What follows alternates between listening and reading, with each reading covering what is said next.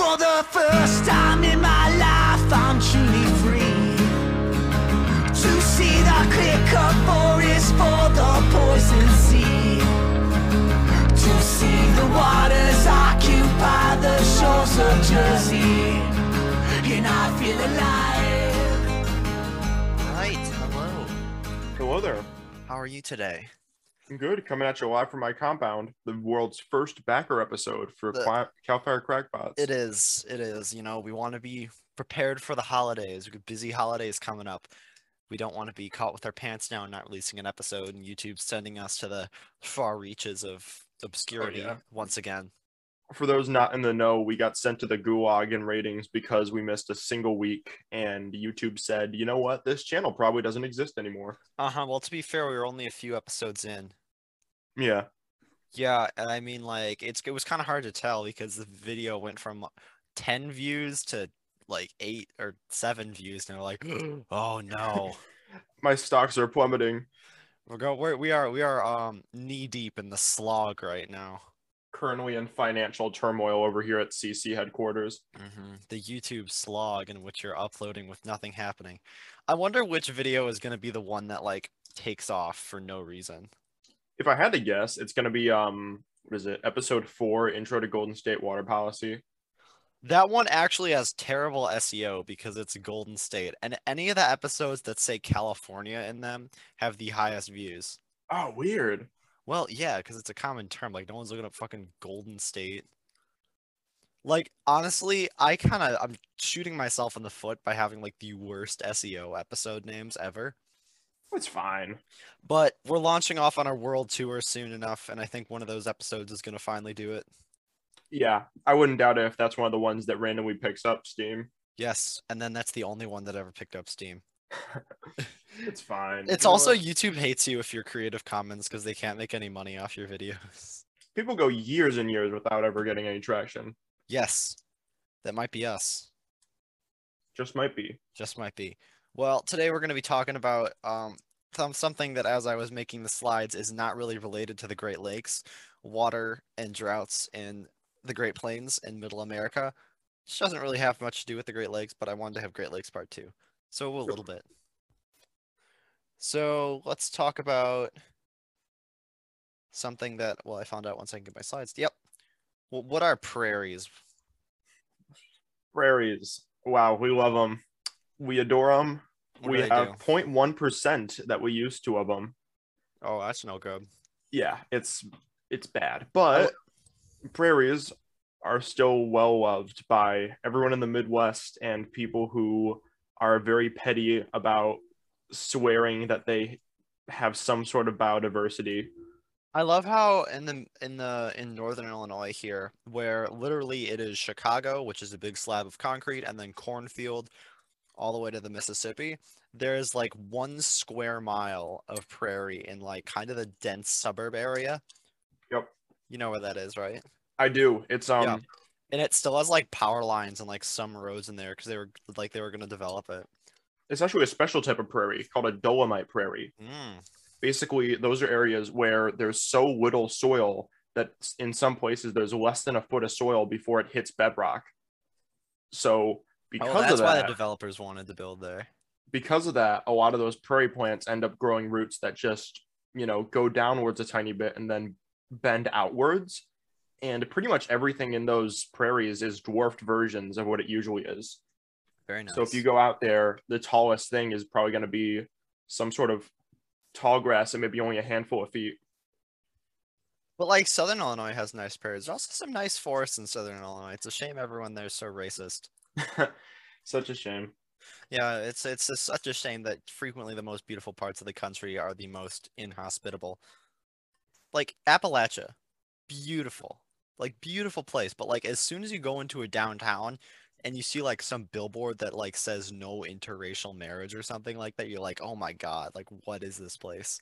That was me spending, an hour and a half in Kentucky while I was on whatever highway circles around Cincinnati, and there was a Trump convoy that happened to be passing through that day. Nice. My favorite thing that happened in the Trump campaign was, you know how like when there was a bunch of boats that would hang out in all like East Coast harbors that were like Trump rapid? Oh God, I forgot about that. So Yeah. they would frequently swamp each other because like you had the normal Trump supporters, which had like pretty much no boat. And then like there was the occasional super wealthy one that would just swamp everyone else's boats. Those are I was like, that's nice. those are the people that live in rural areas that still have lakefront estates, and it's like they Like a spent $1 lake million that's like on them, but they're 3 feet still deep. dirty Republicans. And the lake's like 3 feet deep and it's all in no wake zone, but they still have one of those boats with like the 6 engines on the back. Yeah, the no wake zones, and then they're like ripping through it with their jet skis. All right. So we talked about this and I was still mad about it. So I thought I'd escaped saying that there was a Great Plains region, but basically just taking the middle fourth of America is not the Great Plains region. Do these two pictures look like they're in the same geographic region? They do not. Well, they are. This is a big canyon in Yellowstone, so it's like right here maybe. Why Montana though, man? Yeah, Montana's like mostly forested. I wouldn't put Texas and Oklahoma in. Texas, I would honestly say they're part of the South because New culturally they Mexico. align more with that. Like this is the Southwest. I'm cutting California in half for the Southwest because people who say all of California is part of the Southwest, Actually, it's not true. they're bugging. Oh man, I don't know, man. I don't know. I think there's even a smaller subsection of like Utah, Colorado, Nevada, Arizona, New Mexico, and that's the Southwest. Maybe California is just its own entity. You can talk about California as the California region. maybe trying to divide things into geographic regions is just pointless, and we're getting mad about nothing. I think you see, we already have 50 distinct regions, and they all have their each individual name. And even then, like, bro, why is California one state? Like, why did California get the most OP state geography? It has the highest and lowest points in the country by like a lot. Wow, man, I'm trying to find the metric of yeah, it would be the California would be the 37th most populous country and fifth largest economy fifth if it were largest its own economy. country. Like, honestly, but like Ahead of India and behind Germany. oh, that's so weird that it's in front of India. I mean, it's the companies, right? Like It must be. Like you know, like $2 trillion, Apple, and probably more than that by now. It must just be an anomaly. Yeah, not Tesla Because- anymore. It's just like it could be any state if like there were a few more companies there. But I mean, like it's yeah. such an agricultural and economic powerhouse that it kind of gets that anyway. It also has the most people. It also has more people than Canada, which I thought was super interesting. I mean, it just happens. There's weird statistical errors in a bunch of places, like the fact that it has a company with a multiple $1 trillion market cap at this point based in it is kind of inflating those numbers a little bit. But I mean, think you we could see it, easily like, take over Canada. did you know that Montana is the state with the most supercars registered in it? Yeah, You know why? I know why. It's because this is actually tea. So I had like dinner with some like crazy rich relatives who live in California, and people in Montana hate you if you're from California. Like they're fine if you're a tourist, but they'll always ask you, "Are you gonna live here? Like, are you planning on moving here?" And if you say yes, boy, they will hate you because what they're doing is after COVID shutdowns, all the rich people would come into Montana and buy like a ton of houses with cash, and basically destroy any new housing developments made for people in Montana because you know it's kind of desolate. But tell me why there's more supercars there. It's actually because Montana is one of the few states that has zero sales tax on any sort of car or vehicle. I love And- how like super depopulated states can just throw that around, and like even if they did, it wouldn't matter to them just so people will come there. Yeah, I think that actually is a policy that stems from the Bush 2 arc where I believe mean it was King Bush Exxon II? paying George W. Bush to it was Exxon paying George W. Bush to lower taxes on SUVs to make them viable still because Okay. SUVs waste massive amounts of gasoline. Yeah, we don't like SUVs on this channel. SUVs are public enemy number 2, right behind Joe Manchin. Mm-hmm. Man, I am drinking the most bomb hot chocolate I think I've ever made in my life. It's like the Simpsons movie Ned Flanders kind of hot chocolate. Dude, okay, so I took like Starbucks hot chocolate mix, right? So like already fire. Yeah. Melted a candy cane in it, Mmm. put brownie batter in it, You're kind of popping off. and then put chocolate chips in it. That's It a is- whole bubbling cauldron of hot chocolate. I there. can feel my blood sugar. I can feel my insulin plummeting right now. Double toil and trouble. Uh-huh. Whatever that means. It's the witch thing. It's the thing witches say. Okay. So part of the thing that makes a plane is not really having many trees. And as you can see from this map that shows above ground woody biomass relative to something, I don't quite know. But really the entire middle America doesn't have many trees. Yeah. Can you say why that is? If I personally, just like from my knowledge of that area of the United States, I would say for it. it's because of all of the massive blocks of ice and glaciers that used to be over that area that kept on repeatedly receding and coming back. Which, actually, good question. I mean, I don't know why, but I do know it made something really funny. So because there's like it all pretty much, it looked like this. This is native prairie grass in like Oklahoma. So basically the entire middle America looked like this. And when it was being settled by Europeans in the something 1840 something, man, I should probably know that. Because there's not much water. It's called the Great American Desert after all. And there's no trees to build stuff. They like passed through the region as quickly as possible and most likely died along the way. And they called it Poison Creek sometimes because it was not considered desirable. And because there weren't many settlers there, the Great Plains became one of the last bastions for Native Americans. And that's why that's where they were kind of pushed to.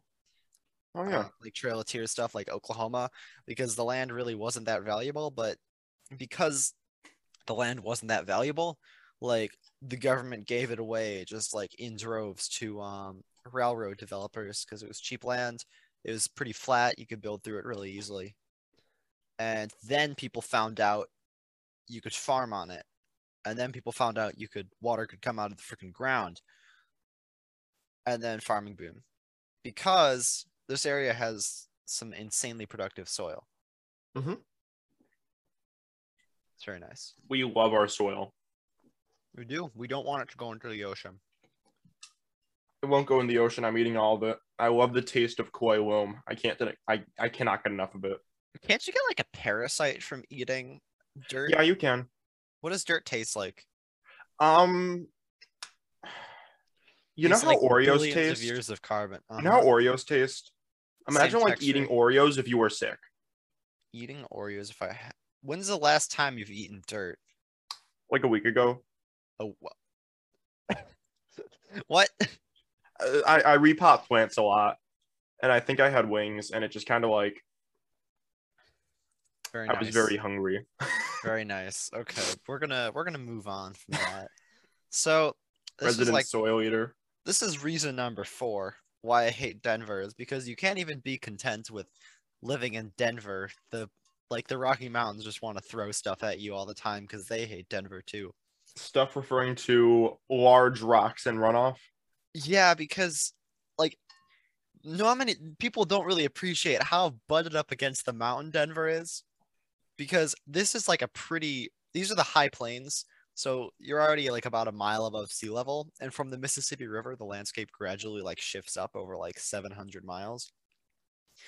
And once you get like here to this line and go up, the difference gets like thousands and thousands of feet. Yeah. So imagine a super big snowmelt coming down on a big slab of concrete. And you get this. Yeah. Yeah. Entire houses and factories and buildings just immersed. Yeah, good thing Denver doesn't really have many suburbs and lots of concrete and poorly drained land for that to affect. Yeah, good thing Denver isn't just all suburbs Mm. It's I not love like they how had a bunch of cheap land to work with. the average height of a building in Denver is like 10 feet tall. Oh my god. Yep. So, Rocky Mountain snowmelt. There's a lot of it, and a lot of times it ends up going underground. Yeah. To the Ogallala. Yep. Ogallala. I don't know how to pronounce it, but what I do know is that, Ogallala. Yeah, you got it the first time. thank you. It's a super, really, really important aquifer that has basically no inflow. It's kind of just there. And so after World War II, people started doing what's called center pivot irrigation. We'll talk more about that, but it's, it's a circle of farmland that has the big thing that goes in a circle. Oh yeah, that's why That's a why- lot of farm plots in that area of the United States are circles. Because it's all irrigation, as you're not relying on rainfall at all. I always wondered And that.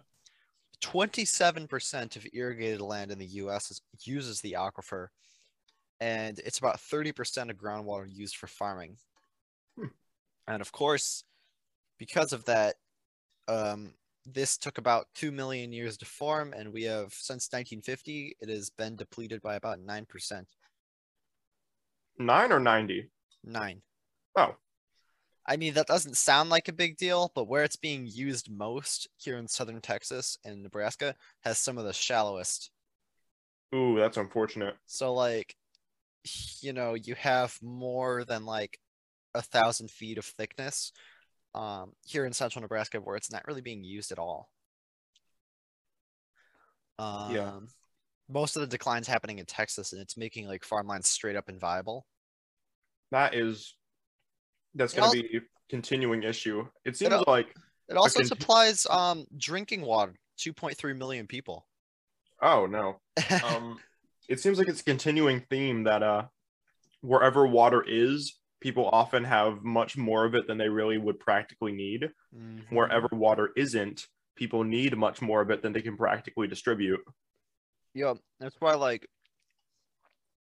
we'll talk about this in our world tour, but central China basically completely floods every year, not just because of climate change. That's just what happens. I mean, obviously it's gotten worse, but they don't want any of that water anymore. Yeah. So we got into this a little bit, but a second Dust Bowl is very possible. Obviously, we've improved our farming techniques, but improved farming techniques can really only do so much if you have climate change. Yeah, So go ahead. The way we still farm, it's still very detrimental to our topsoil. We're still tearing up crops every single year and preventing those large roots and deep systems of roots from forming. So, dust is still getting kicked up, but we just need to make sure that we're gonna, how to describe it? I mean, we just need to make sure that we're not going to be doing that at the rate we used to. Yeah, so this is a U.S. drought monitor from probably the worst drought in recent history. The current drought is really only affecting much of the West Coast and Southwest. This drought hit the Great Plains really, really, really hard. This was a dust storm that happened there, and about 30 million acres in the Corn Belt lost all of its topsoil.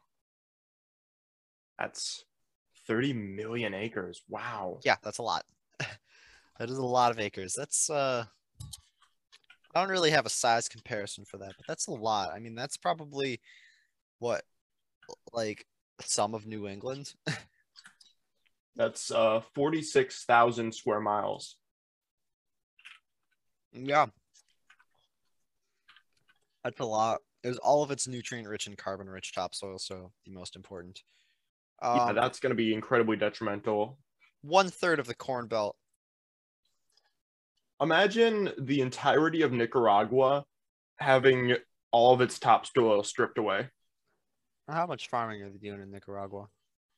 But equivalents, I know, I'm just talking. Yeah, I have no idea. Yeah, that wasn't good. Yeah, things that do help You want to reduce evaporation, so mulching, wind breaks, so stuff like planting trees at the end of your plots really do help dust storms. Like they do that on like desert farmlands, and then weed control, conserving water. Crop rotation is very good too, because that one enriches the soil before your next crop, and also helps keep the soil in place. Yeah. More so than that, stop wasting food. Absolutely. We We wouldn't have the need for all of this corn and all these soybeans if we weren't being so wasteful and depending so much on our various shapes of corn puffs. Yeah, if we're gonna trash our planet, to make the food, let's eat the food. Yeah, so whatever that means to you, just eat it. Just eat the Yeah. food. I don't care if you don't like it. Just eat it. You have to finish your Finish your pudding green before you can beans have your before you meat. get dessert. Yeah. So this is center pivot irrigation. I talked about it a little bit more. And this is why all farmland west of the Mississippi River looks like this. It's because when you don't have rainfall, you need to have a system that irrigates your water. So it's around a center pivot with, it looks like this, and it goes around in a circle. Drip irrigation is the holy grail of watering things. Then sprinkle, this is what center pivot irrigation uses. And as you can see, it's about 50% as efficient. I don't know, 50%. It's less efficient by a lot than drip irrigation, which is having very small dripping thing right next to your plant, so it's only getting the water it needs. And what all of these, including the Ogallala aquifer, is using is fossil water, which is, it's a non-renewable resource. You can literally consider that in the same bin as oil. And like center pivot irrigation sucks that water so fast because a lot of it's going into the atmosphere. Most of it's not even touching the plants at all. It's a few feet above, that you're over tapping those wells so much. And farmers have stopped using center pivot sometime because they can't afford the water anymore. It's getting so expensive to draw it out, not just because utilities are placing more regulations on well water, but because you need to have a bigger pump, you need to drill deeper, it's more energy intensive to draw out water as it becomes more scarce. Yeah, it's going to be incredibly interesting to see what's going to happen to farming in the West Mississippi once it becomes no longer, financially viable to be pumping water from deeper wells to make more corn for your corn puffs that you throw out. Stop throwing out your corn puffs. I really should have put these slides in a different order because I'm going to talk about farmland migration soon. But It's fine. Texas farming, it's not good. So people really farm in Texas? Remember this? Yeah. Not many people remember this, but when like Texas got the Midwest special for a few days. Yeah, so Texas through a bunch of climate change related weather mumbo jumbo that I don't really understand. Literally pretty much the entire country got like really cold. And like Salt Lake City, 36 degrees. Dallas Fort Worth, 12 degrees. Tulsa, Oklahoma, 4 degrees. Mississippi, that's not Mississippi, Alabama, 13 degrees. It was really cold everywhere. And in Texas, I'm thinking of some of the things that went wrong. Yeah. All these buildings that are in Texas that require power to be on at all times for their things to work. Paper thin insulation, paper thin walls, because it's not supposed to get that cold. It's freaking Texas. And then Ted Cruz heading to Cancun on a flight. Yeah, Ted Cruz went to Cancun. People froze to death in their sleep. My favorite thing was about 2 years before this happened, Gavin Newsom, governor of California, tweeted, because California's rolling blackouts in the fall. He tweeted like things that you can do to help conserve electricity during the day, like charging your electric car at night or various other things. And I shit you not, Greg Abbott, governor of Texas, tweeted, something like, this is the power grid. I'm gonna look this up because me trying to quote this would not do it Yeah, justice. there was something about the governor of Texas wanting to transition to an independent power grid almost immediately before this was happening, which ended up just exploding in their faces. Okay.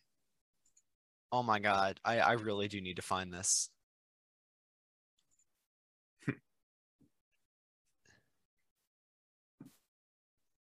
Well, what was it Okay. about?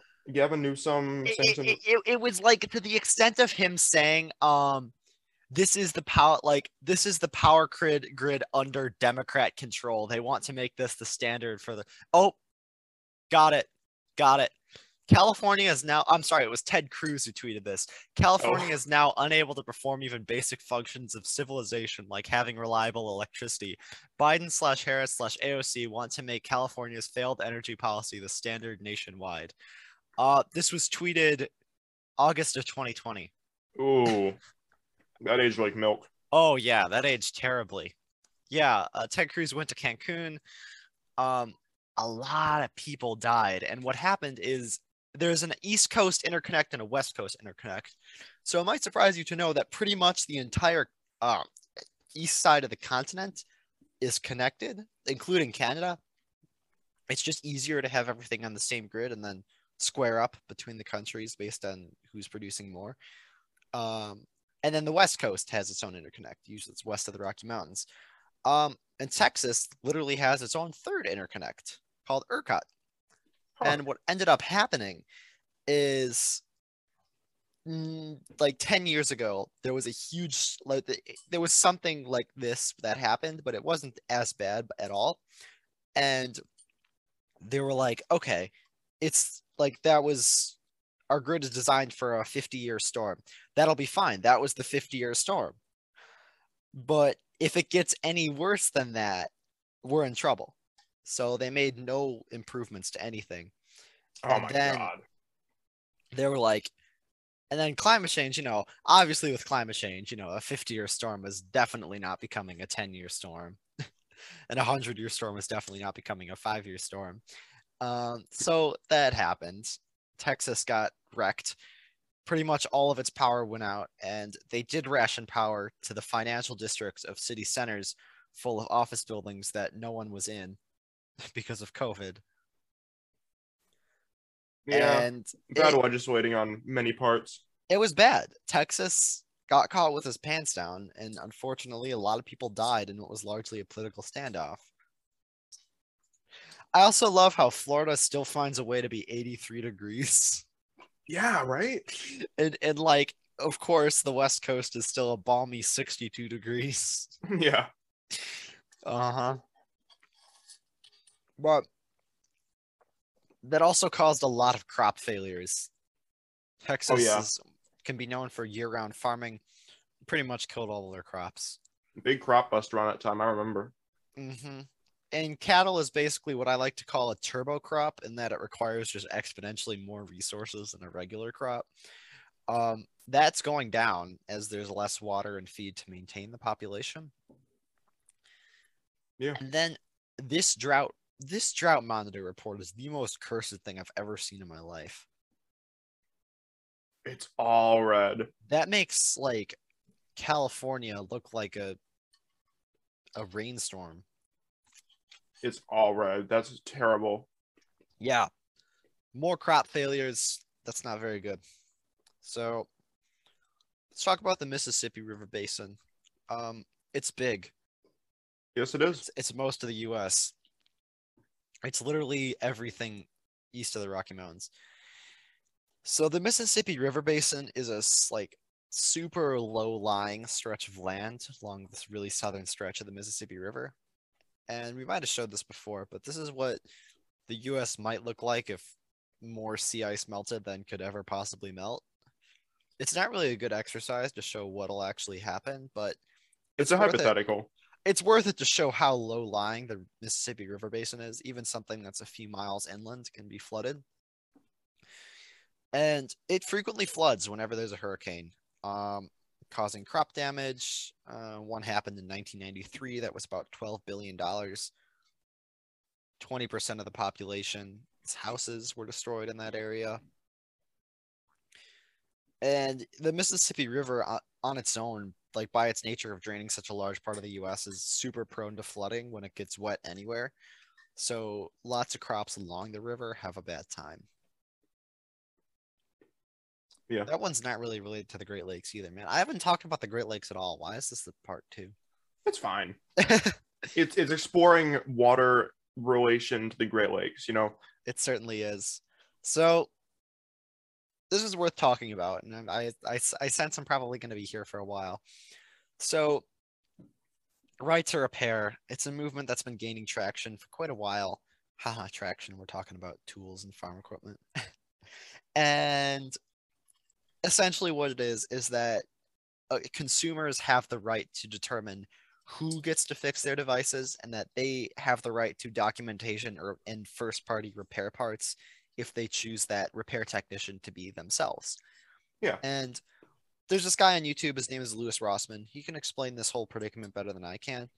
But pretty much, John Deere is a very big manufacturer of combines, tractors, gators, pretty much any farm equipment. And if you look at something like this combine, it's big and it's probably really expensive. This is a farmer's livelihood. If this doesn't work, they don't get paid. They don't get to make money. Yeah. So all of their software and parts are proprietary. If you live in the middle of nowhere and you want to get your tractor serviced, the only thing that John Deere expects you to do is to pay however many thousands of dollars to hire a huge truck to come out to your house, pick the combine up, and take it off to the dealer. And then it sits at the dealer for who knows how long. And then they might fix it. And then you need to pick it up with the same truck, bring it back. And by then your crop might have failed. So what people are doing, there's a Vice News does a piece on this, but farmers are finding like hacked versions of the software and fixing it themselves. Like they're finding hacked versions of the parts, pretty much what people do to their phones. Like, they find a third-party screen or something, but scaled up. Yeah. And you should care about this because, I mean, in the narrow sense, these tools are producing your food. If these tools don't work, the American farming industry doesn't work. And you should also care because right to repair affects you personally. The laptop, even if you don't fix stuff, like you don't know how to fix it, that's fine. But let's say my iPhone breaks and I don't, and let's say I didn't know how to fix it myself and I want to take it to, I don't know, mom and pop repair store, and I want them to get good quality parts because Apple's like Genius Bar turnaround is too expensive and takes too long. I need my phone now. It's an important part of my life. Currently, if the mom and pop store tried to get parts, they would probably get a cease and desist from Apple. Yeah. And a law went into effect relatively recently that requires them to provide documentation to repair shops that they choose. So they have a really Orwellian like repair process for getting your shop certified. It takes super long and you can get denied for literally any reason. Yeah. So, And I mean, going back to farming, I feel like as a whole, the farming industry has a lot of just horrible monopoly practices going on. Monsanto exploiting the plant genetic resources of pretty much everything. And then have you heard about Monsanto pollen blowing over to neighboring fields that don't use Monsanto soybeans? they get sued. Yep, they get sued because they find those Monsanto patented genomes in those soybeans. You done got sued because of natural wind and pollen. It's ridiculous. Don't they This make shouldn't be them like? happening. Don't they make them like impotent anyway? Yeah, How does it even pollinate then? it's because it mixes with other pollens. Okay, I mean, But like, yeah, they do deliberately destroy the viability of those soybeans so that you can't save your crop from some season and then continue planting it next year. Yeah, and I mean, like, I'm pro GMO. I think that GMOs are an important way to increase crop yields, reduce pesticide use, make crops more resilient to diseases, all that. But it can't be a monopoly. The fact that Monsanto acquired Bayer, literally the two most important things like you eat, pretty much everything you eat is a Monsanto seed now. Yeah. And it sucks. Monsanto, I mean, they're obviously not going to, but if they say, fuck it, no more green beans, then no more green beans. Yeah. Yeah, they can control what food gets produced, and it's all for profit. They have pretty much no oversight, because a lot of people don't realize how pressing the issue of like properly regulated GMOs are. Like, they just want to say no GMOs. GMOs are corrupting our planet or something. No, GMOs are going to help us out of this mess we made. Yeah. I honestly do not understand why people just hate GMOs, and the non-GMO project is such a huge thing. Reason. I mean, if you ask those people why, they can't cough up a good reason. They will not tell you why. It's so weird. But so as climate change does its thing, obviously we can't keep doing the same thing we're doing. And given the fact that agriculture makes up about 30% of greenhouse gas emissions, that's when you factor in deforestation and post-production steps. There's a few things that we can do to help reduce that impact. The first of which being solar farming. So as the sun gets more intense, the crops really don't need as many physical hours of being in the direct sunlight. And if they were in the direct sunlight all day, it wouldn't be good for them.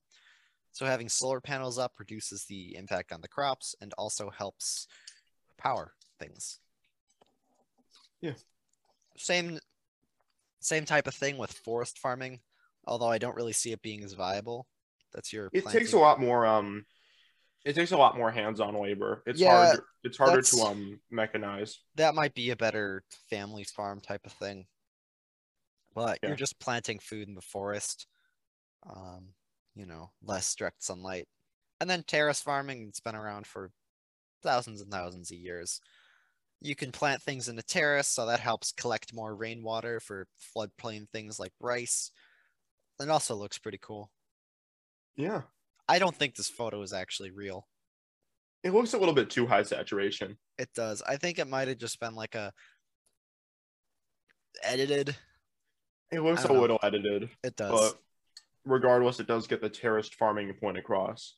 It does. So whether we like it or not, farmland's changing. Farmland that used to be viable isn't viable anymore, including Southern Central Valley of California. Anything that's in this bubble, I would consider to be non-viable in the near future, given how hot it's getting. But ironically, climate change is making farming easier in the north that is in such a way that it will reduce greenhouse gas emissions from farming. Huh. So climate change is making farming possible such that it'll reduce greenhouse gas emissions, which is kind of cool. Curious idea. So this is a line that shows agricultural viability in years. So this line's a bit hard to see, but it's the current agricultural viability. In 2050, this could be it. You're opening up a lot more land of Alberta and Saskatchewan? Saskatchewan, yep. That's right. To farming. A lot more high elevation farming. That doesn't really matter too much, but what does matter is that it's better land, and Alaska too. So opening up more land to farming will not only decrease the need for water, like overtapping wells, but it'll also introduce more land for farming kind of at the same rate or faster than you're losing it. Yeah. Then also a curious observation, Siberia having more viable land. It'll be interesting to see how that pans out on an economic term. Yeah, a lot of people don't realize how forested and sparsely populated Russia is. Pretty much everything south of this line right here is forested. Yeah. Sorry, what east of this line is forested. Um, and it's also like super deserted. Like literally look at a map and go to eastern Russia, there's nothing there. Yeah.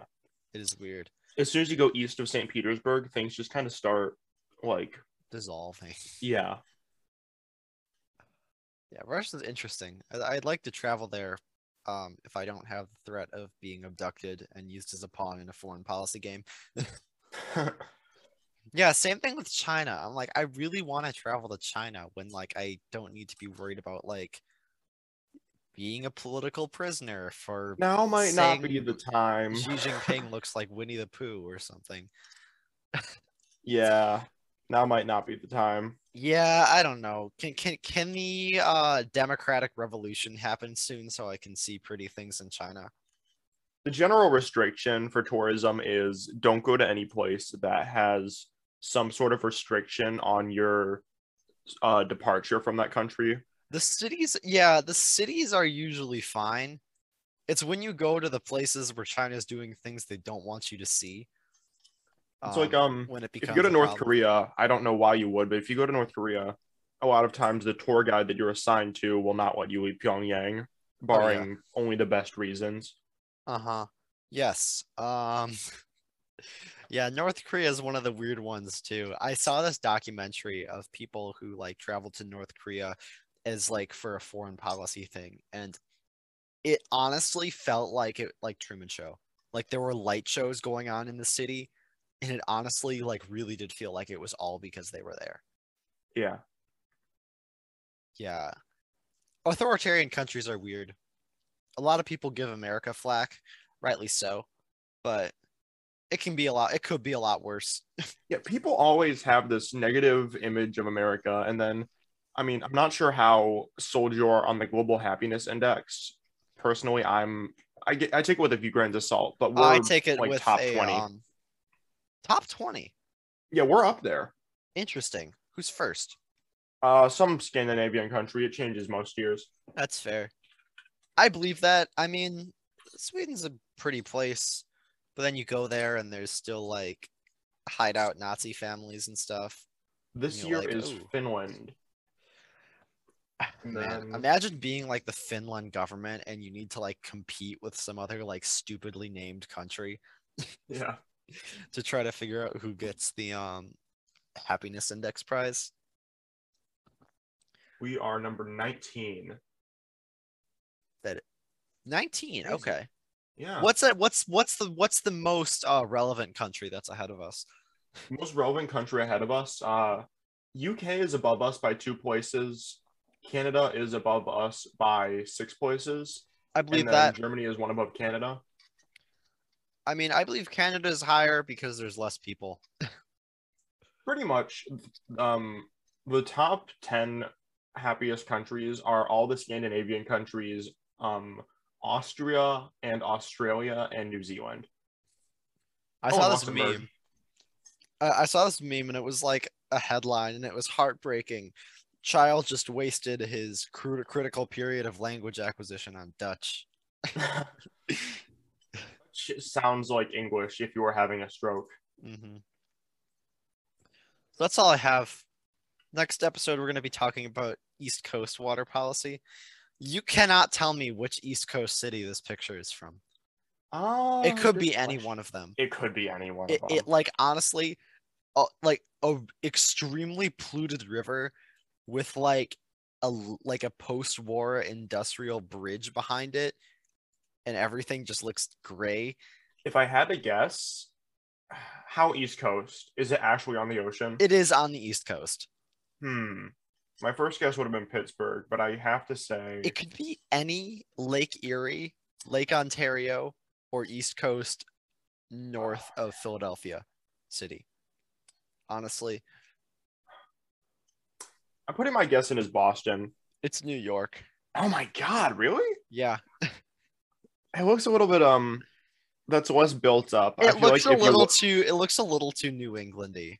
it looks kind of like when people take photos of the Great Pyramids of Giza, and it's like, wow, look at them. They're in the middle of the desert, and then you turn the camera angle then it's around, and you Cairo. just see like Cairo. I Yeah. bet if you turn the camera angle around, and I saw like all of New York, it'd be immediately obvious. But Imagine living in Cairo and if that's just part of the skyline. You're just like, that's yeah, on a clear day, I can see the Sears Tower outside my bedroom window. on a clear day, I can see the Sears Tower and whatever other weird buildings are in Chicago. There's a lot of weird buildings. I have no idea what's in Chicago. I don't go very much. I don't. Do you know how much like abandoned rail tunnels there are in Chicago? There's a great deal of them. We used to be a Chicago- railroad town, and we still are, but not nearly to the group. We're not What do you an used to be? urban railroad town anymore. All of the rail yards are in poor neighborhoods that got bulldozed by eminent domain. It's the same ones that the interstate highways cross over. Pretty much. But yeah, like now like they pretty much only serve as homeless shelters. But like people walk around there and it's like big rail tunnels and they're everywhere. Yeah. It's weird.